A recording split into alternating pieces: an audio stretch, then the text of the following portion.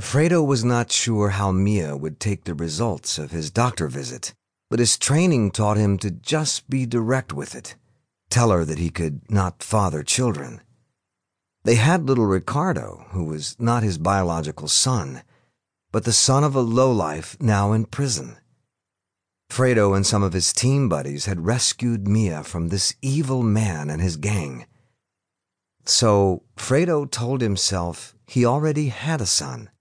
Ricardo would grow up thinking of Fredo as his father in every important sense of the word.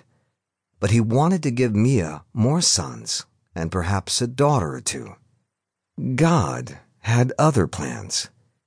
An inner-city kid growing up, Fredo had been like a lucky penny, associating with both street kids and gang members, as well as the pretty girls who played volleyball and went out for cheerleading in high school. After high school, he escaped being caught, unlike some of his friends, not for doing bad things, but for being in the wrong place at the wrong time. It was the custom that once a youth got into the system, they rarely escaped.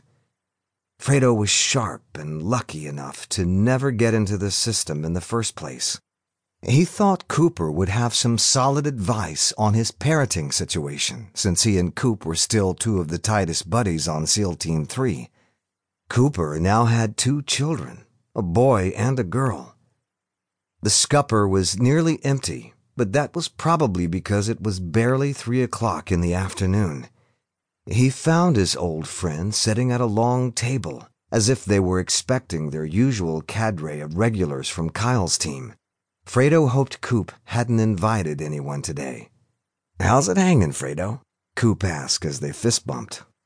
"Not complaining." Fredo motioned to their usual waitress, and she acknowledged his need for a beer. Cooper sat behind his mineral water, chewing on ice and making his usual noise. "You know, Coop, I'm not sure your dentist is very happy with you. You're gonna crack all your teeth." "Nothing wrong with my teeth, Fredo. My great-grandfather was a horse. We got great teeth. I'm not talking about how well you are endowed. I was talking—" "Well, that too, if you must know. But then, you've seen me in the shower, so this should be no surprise. So you want to tell me why we're talking about my dick?" Fredo adjusted his defense mechanism. He was going to spout off something offensive in response to Coop's remark, as was their pattern, but he reeled himself in. Part of him was so angry he wanted to punch something. If Cooper got in the way, it wouldn't be good. "Okay, well, I just came from the doctor, and he told me I'm sterile. I'm fucking shooting blanks. No little zarapis or baby sombreros in my future, Coop. No father of the bride walking down the aisle shit for me." "Borrow one." "Borrow a sperm? You mean let Mia get a sperm from someone else?" "No, asshole. That wouldn't be borrowing one.